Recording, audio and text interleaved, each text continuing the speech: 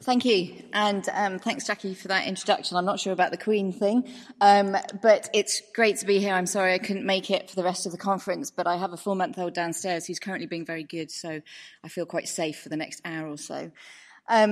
So it's great to be here. I've seen some cool stuff on Twitter. I hope you've enjoyed the meeting. I was asked to talk to you about something called evidence waste or research waste. We changed the title to make it more sexy, and now I'm a bit worried that it might be a bit negative. It's called Irrelevant, Irrelevant, Irrelevant. Is it time to change what we do with veterinary research? I'll come back to that. First of all, I want to give a few disclosures. So the work of the Centre for Evidence-Based Veterinary Medicine has been supported by a number of different people, all listed up here, including our CVS Knowledge. Thank you. At the moment, I am currently funded 100% on the University of Nottingham and Elanco Animal Health grant at the University of Nottingham to direct the Centre for Evidence-Based Veterinary Medicine. I've previously been funded by Fort Dodge Animal Health and DEFRA. I work with a lot of different companies, from charities through to pharmaceutical industry, through individual practices and individuals within practice, doing various amounts of training on evidence-based veterinary medicine. I'm currently pet-free, so I'm one of those weirdo vets with no animal, but I can't replace the old cat that I put to sleep about a year ago yet. I don't work in a veterinary clinic, but I do work at a university. So that's me, and that will hopefully give you some kind of idea about who I am, where my opinions come from, and potentially where my internal biases arise from. So if you've not been to our website yet or haven't come across anybody from the Centre for Evidence-Based Veterinary Medicine, this is what I direct at the moment. I'm currently on maternity leave, so the brilliant Barney Brennan is holding the reins, and the team are still doing great work. We've recently won an award for our work in evidence-based veterinary medicine from the Veterinary Record, so thank you to them. And I hope that next year, somebody in this room who's out there doing evidence-based medicine at the coalface will be the holder of this award. And if you're interested in pushing your work forward to qualify you for this, then please do have a chat with us, because we'd love to support people going forwards. So that's me, and that's where I'm from. So back to what I was going to talk about. By now, you'll have seen lots of definitions of evidence-based veterinary medicine. This is the one that we use. You may well have seen this one already. And we've seen quite a few different perspectives, as far as I can understand, at this meeting, about what people think it is, how you can or can't do it in practice, and what everybody's roles are. To me, evidence-based veterinary medicine is about making decisions. And that is the most important thing we do. So whatever you do in your working life at the moment, you will make a decision possibly every 5 minutes if you work in a very busy practice, potentially once a day if you work in herd health, or maybe once a week if you work in academia. But everybody makes a decision. And ideally, what we want to do is make sure that decision is as evidence-based as it possibly can be. And the reason decisions are more important than any other words potentially in that definition to me is it's not until you make a decision that you actually do something. Okay, so whatever you think you do every day, you do an awful lot of things and you actively decide to do A, B, C, or D. If you make an action, then something will change in your patient, in your research, in your company, in your charity, whatever you choose to do. And if you work in healthcare in any way, when you make a change, you can affect the quality of care, and it's entirely up to you whether you do that to improve care or not. And EBVM, to me, is a useless exercise if it remains academic. It has to be put into action. It has to be applied to our decisions to make a difference. Because if we stop at synthesising and critiquing evidence, or merely just collecting data, and we don't actually get to the point where we apply it to the decisions that are made, we make no progress at all. So evidence-based medicine makes a difference when we put it into action, because that's when we can affect quality of care. And ideally, that's what we should all be about wherever you work. And Abe Lincoln said this. I maybe won't be quoting presidents from the US as of next week. For a minute, I thought it was going to be last night, but it's next week. But he said, whatever you are, be a good one. And that's basically, in this country, when we sign up to the RCVS, that's what we're signing up to. They just make us say a few more words. But be a good one. And if you do evidence-based veterinary medicine, then there's a chance you'll be a better one. So back to this. There's lots of different words here, and obviously to make decisions, it involves a highly qualified clinician, and that's what you are, and you are the most valuable thing in evidence-based medicine, because you are the person that is able to act. But ideally, what we need is good evidence, ideally the best evidence we can get, and there's been quite a bit of chat about that in the programme in the last couple of days. But what we also need is relevant evidence, and certainly the reason we changed the title of my talk maybe suggests that we're in a bit of a problem with this in veterinary medicine at the moment, is finding evidence that is relevant to those decisions that we make every day. So it's a little bit depressing, this title, I realised once I actually started to write the talk. So really, is this talk going to be hugely pessimistic? I decided to use selfies and, be young and trendy, and then I realised the size of this screen, and I hate photos of myself, so I'm mostly going to look this way. But she's going to show up from time to time, this pessimistic old cow that thinks everything's broken and we're not going to make any difference. But those of you that know me know this is far more my state of mind. We have to be optimistic about this if we are going to move forward and make a difference. So hopefully she will pop up more often, and maybe you'll remember the one on your right better than the one on your left. We have to, though, accept, and I do, because I read a lot of it, that some research is downright awful.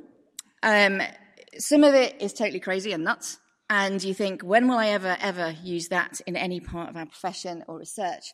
And what that means is that evidence-based medicine and decision-making at times can be difficult and not necessarily evidence-based.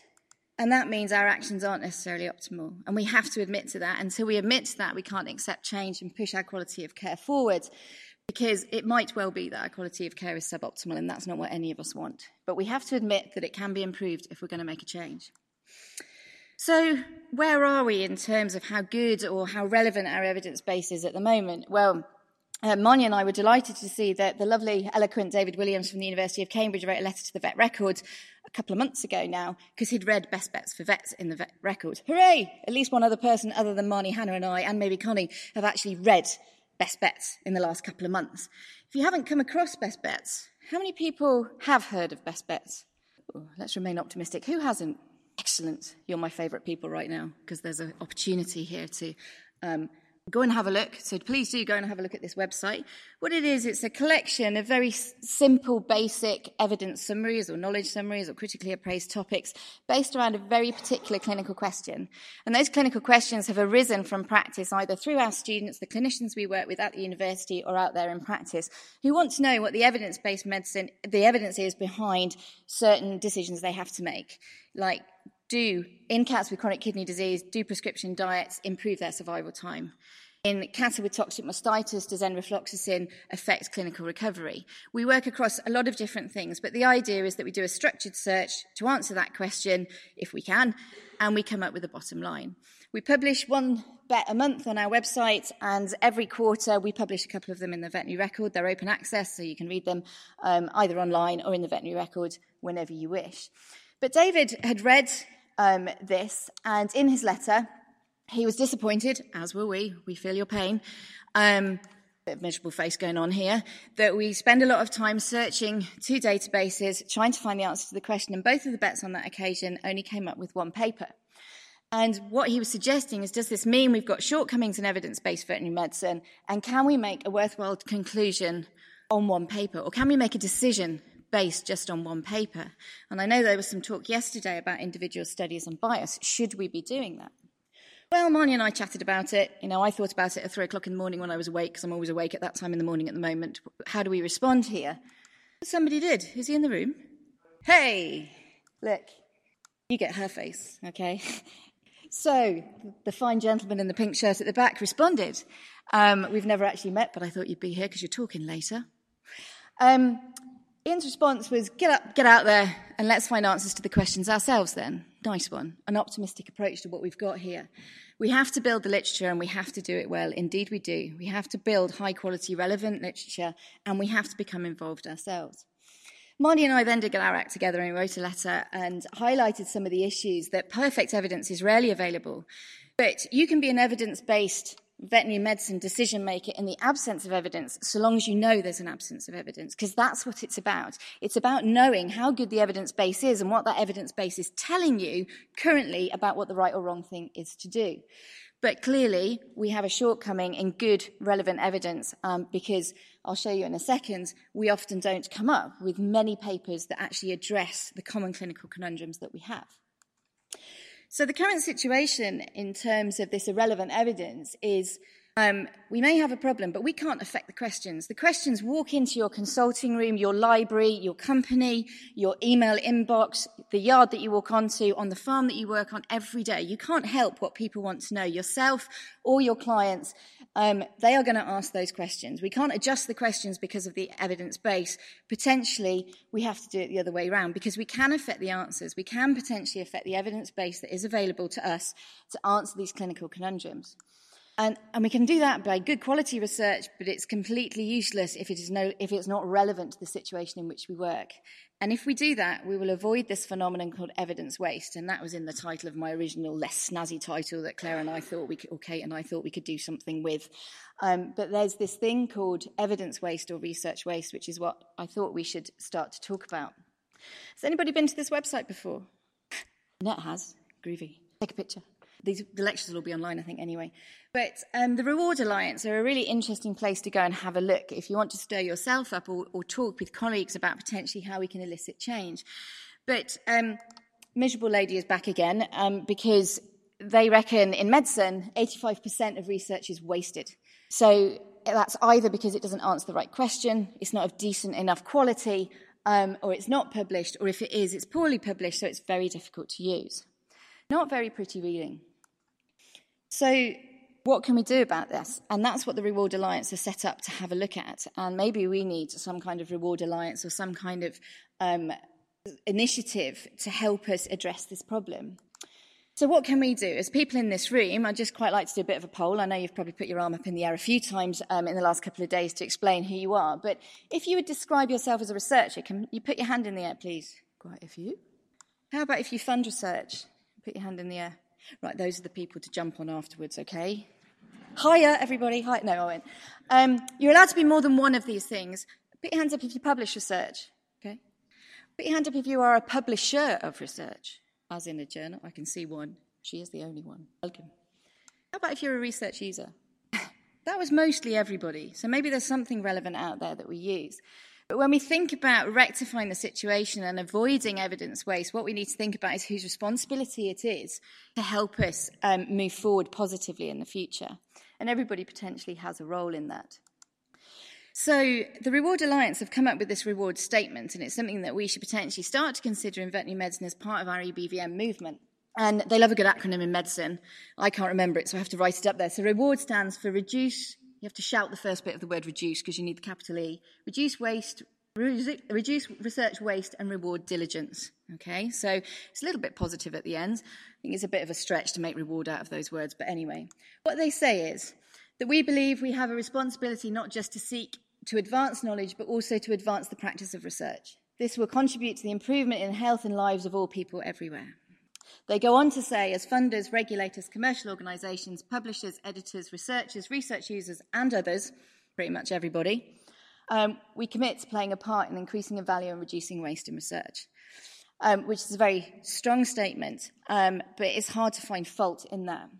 If you're interested in this sort of stuff, if you go to the Lancet, if you go to their website and go to the campaigns part of their website, they've got some really interesting stuff about research efficiency and how they're starting to apply it. And most of us that work in evidence-based medicine, we spend our life looking at medicine and working out how we can nick the good idea, adapt it, and put it into veterinary practice. But some of the information they've got on there, if you're having a rough day and you're feeling quite depressed about the world, that is definitely a thumbs up, Rachie kind of website to go and have a look, because they're doing some really interesting things. What they do is they don't stay miserable about the 85% of research waste. What they're doing is also going, right, what can we do about this? And the first step towards it, they reckon, is trying to monitor the problem and work out how big it is and then create solutions to fix it. Great. So just pointing out the problems is a very easy thing to do. Trying to find the solutions is much harder, but that is what some of their work is focused upon. So, do you think we have waste in veterinary research? I could hear a yes. Yeah, some louders. Some people not wanting to make eye contact, that's absolutely fine. Do we need to worry about this? And if there is a problem, what is the solution and how are we going to fix it? So if we look at the research waste, there are kind of four main areas where in the research process that you might waste an awful lot of research. And this isn't in any particular order, but I think the first one is really important, which is that the research addresses the wrong question.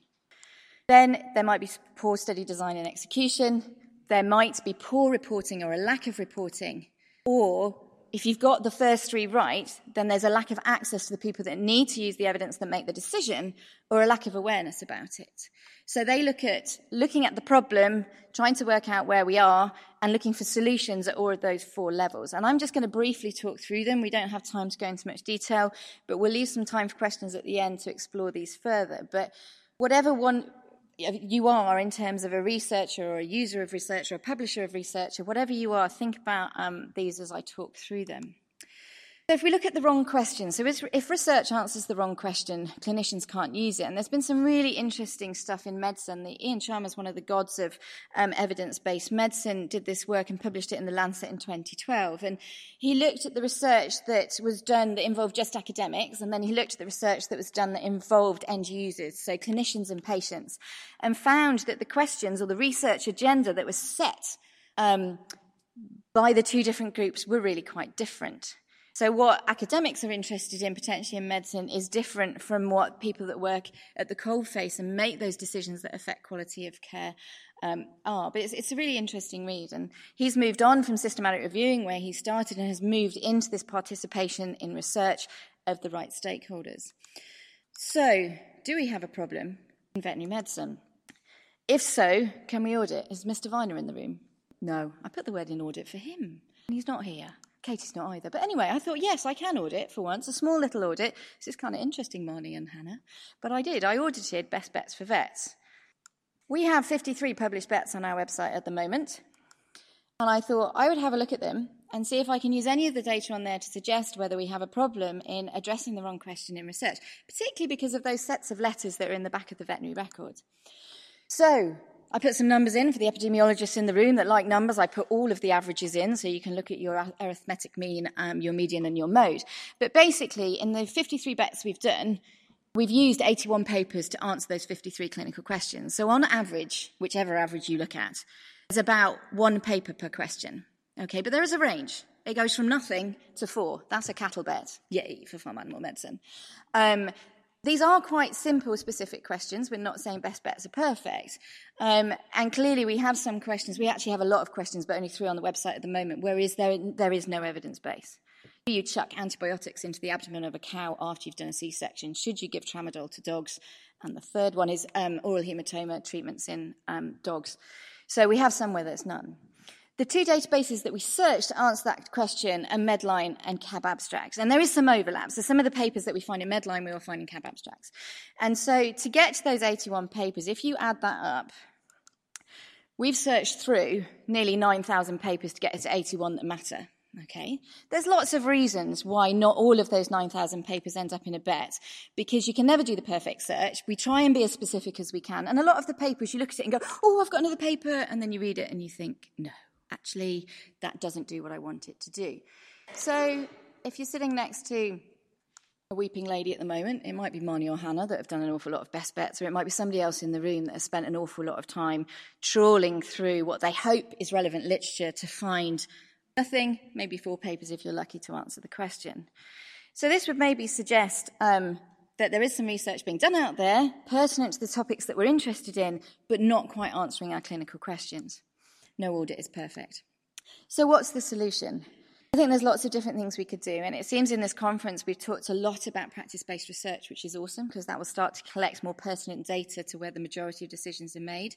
People have talked a lot about collaboration and involving owners and clinicians in the research agenda. What we did at Nottingham as part of my master's was we thought, well, let's see what happens when we involve stakeholders in the research agenda for a particular topic. So for my master's, I worked with the James Lind Alliance, that I believe was mentioned this morning, who are primarily there to work with doctors and patients to ask them what they want to know about certain diseases. And to be involved in the research agenda, you need experience of it. So you need to be a patient that's suffered from the disease, or you need to be a doctor that deals with it. And what they try and do is come up with a list of questions about stroke, about diabetes, about end-of-life care, about paediatric care, whatever, that they need the answers to help them make decisions about their patients or about themselves. And so what we did was we got a group of people together that are either vets with experience of treating chronic kidney disease in cats, or owners. That's my clinical interest, and also an area where people frequently ask questions about what's the best treatment for their old cat that doesn't want to take anything.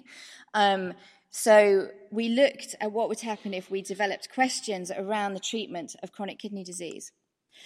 And the top 3 questions came up are these. You can go onto our website. If you look in the practice-based research, you can find the top 10 questions that this group of people brought up. The top one is the Holy Grail. What is the single best treatment, if we did it on its own, would help cats with chronic kidney disease? Then they really want to know whether diets improve the life of cats with chronic kidney disease. If you don't work in small animal medicine, a lot of people would say that is our first choice therapy. And actually, of all of the treatments, it probably has the biggest evidence base. And certainly, the evidence base would suggest you live longer if you're a cat with CKD that lives on those diets. But our owners and vets were far more interested in the whole of the cat, whether it was happy, what its quality of life was like, as well as its quantity of life, which is why we used that phrase, improve the life. And I love the third one. If you own a cat or have worked with cats, you know they hate to do what you want them to do, and they certainly don't want to eat any poison that you put down for them. So what do you actually do if the best recommended treatment, the animal won't go anywhere near it? And that is one of the common questions that we're all asked clinically. There is no evidence base for these questions up here.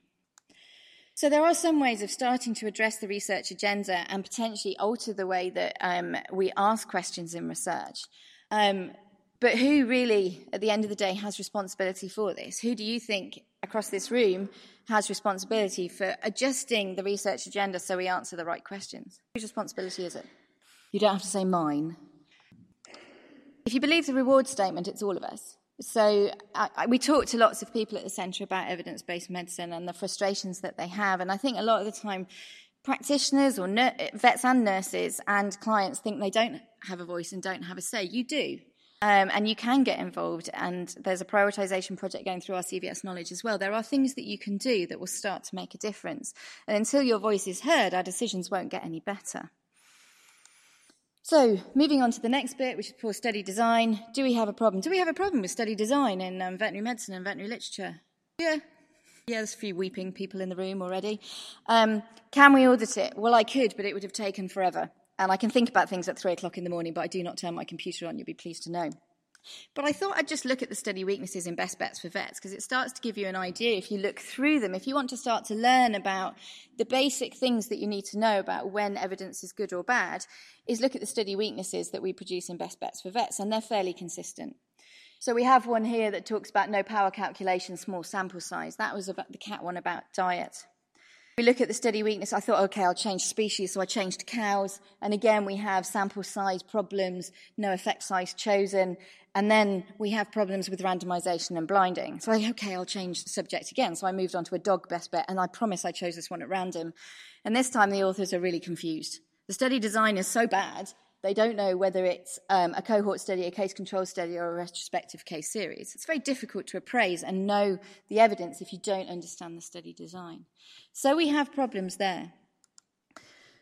So what is the solution? Happy Rachy face, not miserable, because you can get quite miserable when you start looking at an awful lot of bad research when you want to make a difference. Well, I think, first of all, we all need to admit that we don't know something. I managed to become a specialist in my field before I'd done my PhD, and I didn't know any of this. I was making high-level clinical decisions, talking to lots of clients, teaching lots of students. Nobody had brought this up with me. Terrifying. I realised once I started my PhD with Vicky Adams and learnt some epidemiology. Also, don't assume everybody else knows. The commonest thing I hear from vets is, I don't know how to appraise evidence. I assume if it's published, it's good. Don't. Okay?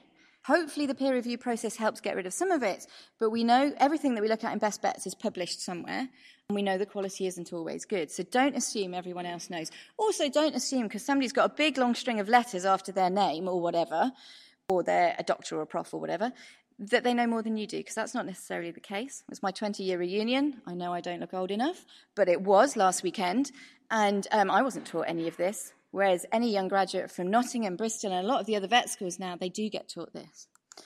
Learn some new skills. We can always learn something new. And potentially this is more valuable than learning yet another way of fixing a cruciate.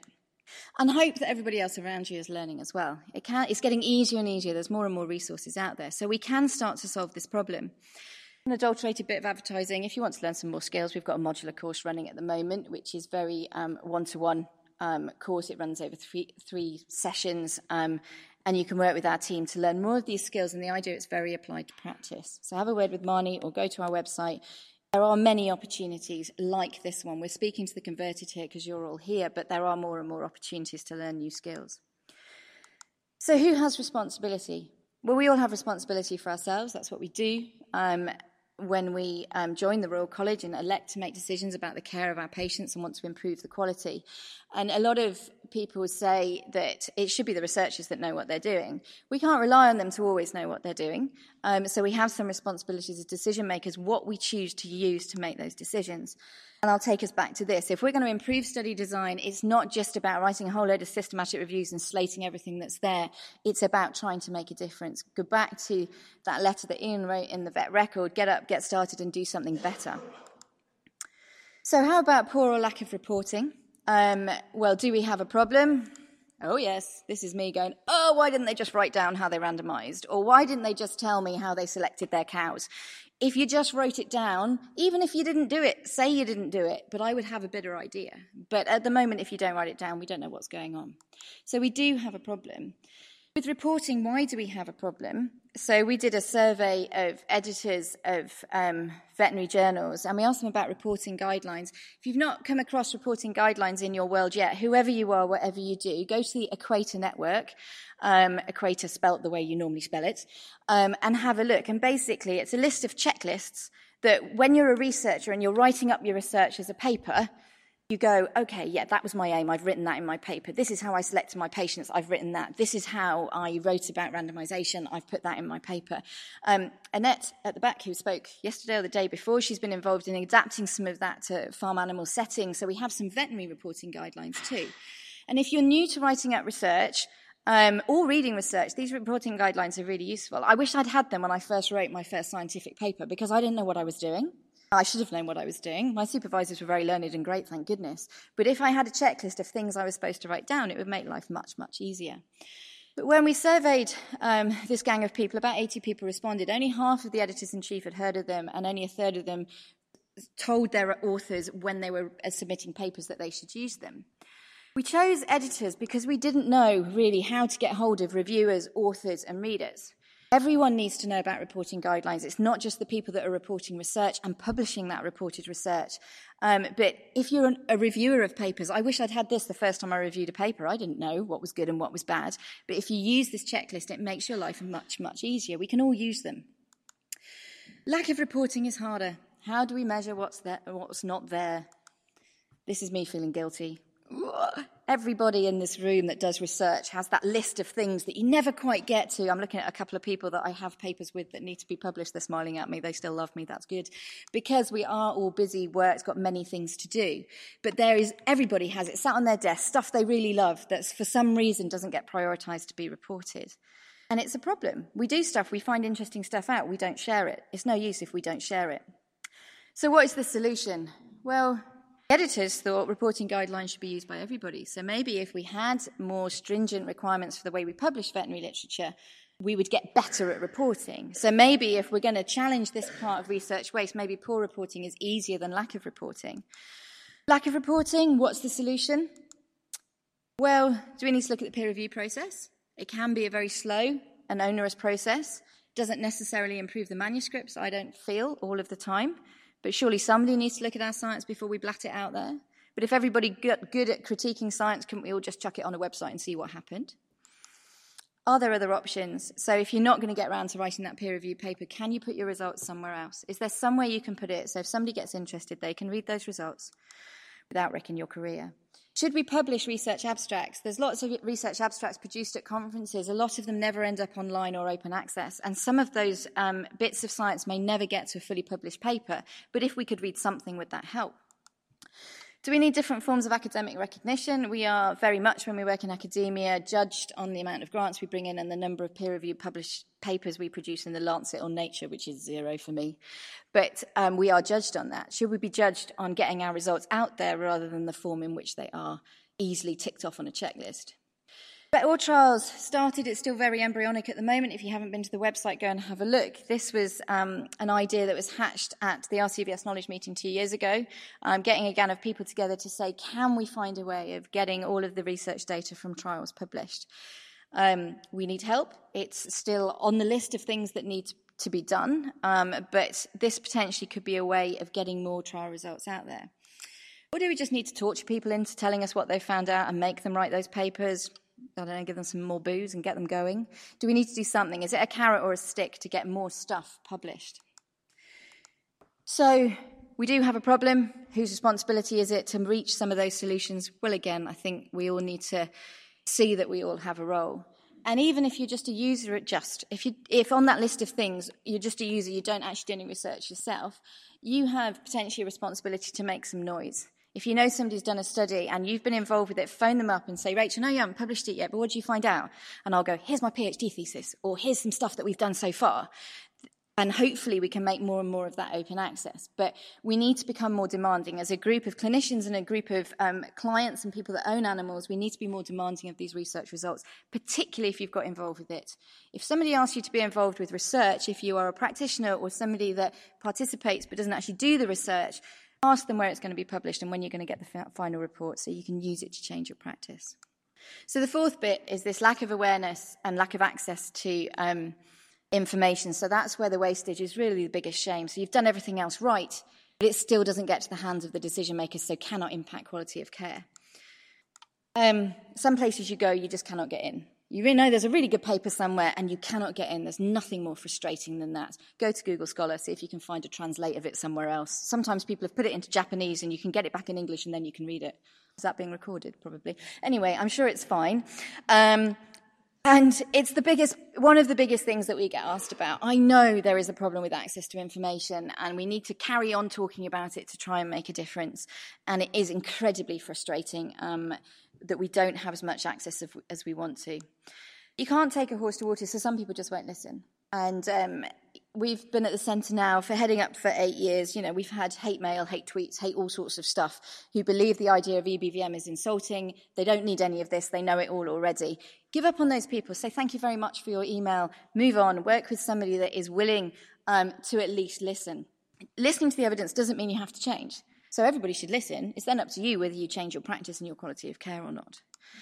So what is this solution? And as I say, this is a short talk, but it was just to provoke some ideas.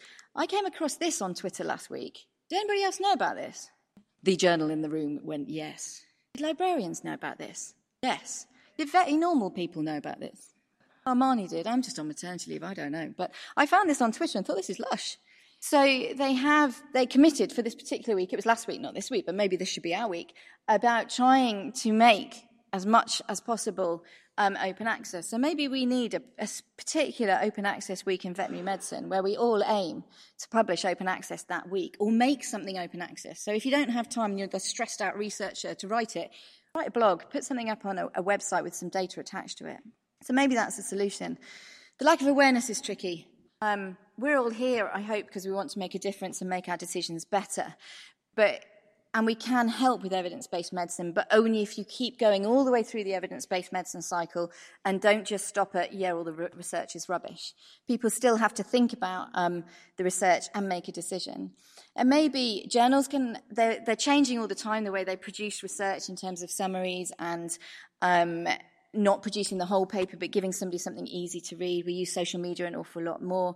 The regulators of research in our profession maybe have a role to play in improving how well people have to listen to research. And maybe we can change the way we do PhDs, change the way we teach.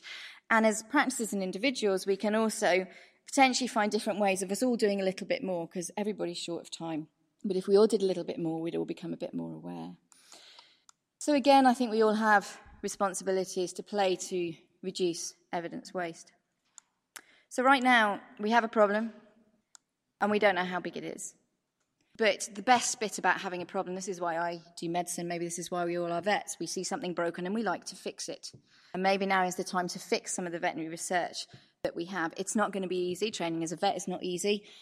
Doing practice every day is not easy. But again, if we all do a little bit, we can potentially make a lot of a difference.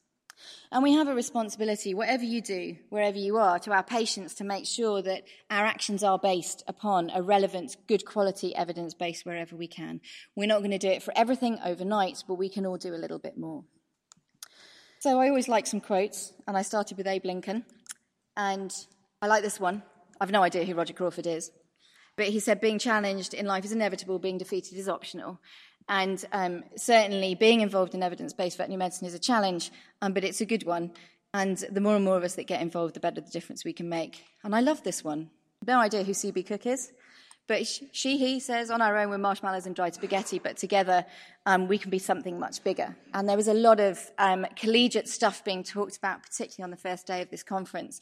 I've no idea what kind of drugs this person was on, but I kind of get what they mean. You can't get anything more different than dried spaghetti and marshmallows, but if you put it together, maybe you'll get something interesting. I wouldn't try it. Whenever I look for inspiration, I go to this gentleman here, who is as mad as he looks singing to a snowman as he was last Christmas. But if you want to start your course in how to do something when it feels that life is difficult, read this editorial in Veterinary Dermatology. And he talks, it's better to light a candle than curse the darkness. So we're better off doing something than sitting there as that miserable Rachy face going, this is awful and irrelevant, let's try and do something about it. So I'd like to thank all of these people, particularly RCVS Knowledge for asking me to speak, my team for being brilliant and award-winning and carrying on whilst I've been on maternity leave, and all of the people that work with us for our research and our funders. And my big sis, at the age of 43, I'm still reliant on my big sister who's downstairs pushing my 4-month-old son around. So thank you very much, and if there's time, I'll take questions.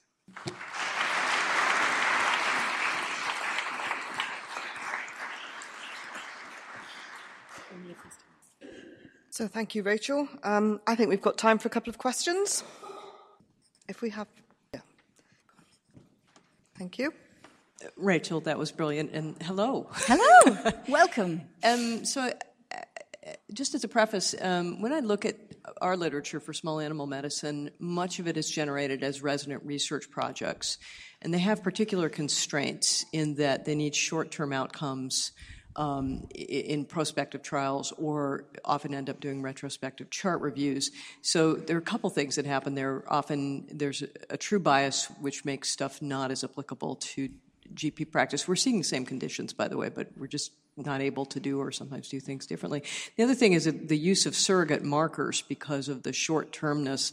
I look just out of curiosity because there are only 14 papers in PubMed on oral hematoma. At last count, there were more than 200 on thromboelastography in cats and dogs because it is a nice little marker that you can write a project. So anyway, as a preface to that, and I'm sorry to make it so belabored, what do you think the role of our residency training programs and certification is in changing? What is their role in this? Nice question. Thanks, Connie. I currently don't train residents, so I'd just like to point that out because I know there are people in the room that do across all the different species. I have worked alongside residents, helped support them in the past, but currently I don't do that at the moment. Yes, it is a problem because at the moment a lot of the criteria to get your specialist status is to do some kind of research project, and it's time limited, and we all know time is a problem in research. So I can see how the problem arises, and you're right. We end up doing things that are easy, or a whole load of samples in the freezer, or looking backwards rather than forwards. So if the European colleges and the American ones are different, I think, she says, looking for some of them. But there's different requirements depending on where you work in the world. But if one of the requirements is to do clinical research, we probably need to be a bit clever about the way we do that joined-up thinking.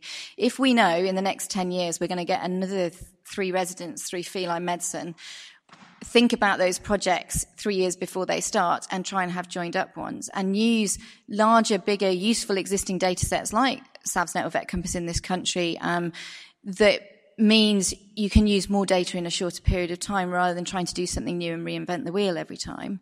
One of the other, I would say we need more planning, as we always do in research, and adding up the projects together. And some people do that really effectively. And at the end of a 10-year period, you have a nice little evidence base on something. I can't even say that thromboelasty word, and I've never used it in a patient, but I do know what oral hematoma is. So we need to think about planning better and joining those resident projects up so at the end of 10 years we have something more useful. Potentially, we also need to look as if we're doing a clinical training, do we train our clinicians in research by making them do a project that might be suboptimal, or do we give them a rigorous training in how to avoid evidence waste, how to use evidence instead? And maybe if they want a research training, they go on to do a research degree. My problem with that is if we're not careful, we end up with highly qualified clinicians over here that have no experience of research, and I think that would be a shame. So yes, it's a challenge, but I think we need some joined-up thinking either within schools, between countries, or we need to alter what we want our end product to be. We want them to be able to do research. If so, we need to train them properly. If We want them to be aware of research and be good clinicians, get them really highly trained in evidence-based veterinary medicine techniques, and get them out there as good clinicians and get them able to contribute to research in the future. I don't know if there's anybody in the room that trains residents has anything to add. John, is he allowed? Yeah. Sorry.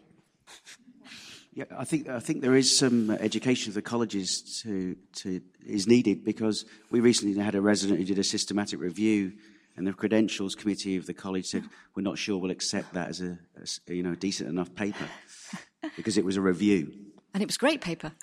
There you go. Yeah, and we have that problem in PhDs. So part of our PhDs now, they start off doing a systematic review. You've got to know what's known already before you can start. And I argue with the postgraduate committee that, yes, of course that's research, but that's why we're here to change stuff. And systematic reviews, maybe if you know you've got a resident for 3 years, are a really good kind of project.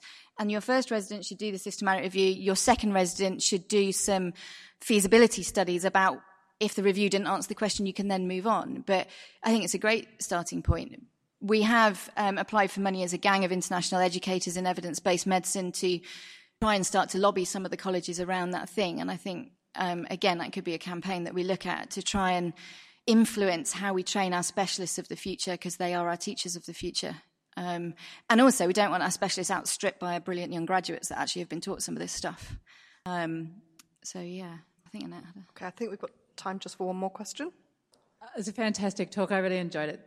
I'm glad you stayed. I just wanted to ask you about this issue of the file drawer problem and researchers not publishing. There's been a discussion about funding agencies withholding research. You know, you're not eligible to apply for any more money until you have published your prior study. Of course, that's quite complicated because publication takes a while, etc. But that's being discussed in the US, that you either won't get ethical approval from your institution or you won't get approval from the funding agency unless you can document that you have a plan and you're not sitting on these studies. And I'm wondering if there's any talk about that here in the UK. There is. I mean, certainly when you apply for money, they want to know what your evidence base is for answering the question you're applying money for. I haven't yet come across you have to have published this, but we often have to confidentially release the information if it's not published. I don't know whether anybody else in the UK has had that experience where they've been knocked back because they haven't published the previous study. Nobody's nodding or waving at me. So maybe we're not there yet. And I think if that's good because it promotes publishing. Obviously, we then have stressed out, oh, God, how do we fit everything in? And also the timeline isn't always dictated by us. It's dictated by reviewers. Finally got an answer from BMJ this morning. They want a little bit more done, but that paper's been in for 2 years now. And we respond as quickly as we can. So it's not always dependent on us. And it's whether we can get people to accept that the final tarted article up on the internet or in a journal is actually the most useful step, and you're actually holding progress back by waiting for that process. So some of it's either convincing the people publishing to do it quick because you need the money, and some people do that across Europe for trying to get papers published so people can sit their European diploma exam. So it does happen. You can influence the journal. But it's also potentially talking to funders about other ways of publishing those results. But again, we then fall into that in academia, that we don't get points for writing a lovely, fancy website that actually gets to the people that need the research. We don't necessarily get points for that. We get points for publishing that paper and getting that grant money in. So as far as I'm aware, we don't have it per se, but it's there's an undercurrent of prove that you actually know something about this before we fund you again. But maybe your challenge is coming our way. And if it's another stick, and a stick is what people respond to, and money is important to research institutions, then maybe it will push the research forward. I'm an optimist, you see. Maybe it's a good thing, Annette. Sounds horrendous, but maybe it's good. Okay, so we have to break now for lunch, and I'm sure Rachel will be around for a little bit longer, baby permitting. Can't hear him. So feel free to grab her and speak to her and ask her questions. So we'll see you back at 1:00. Thank you.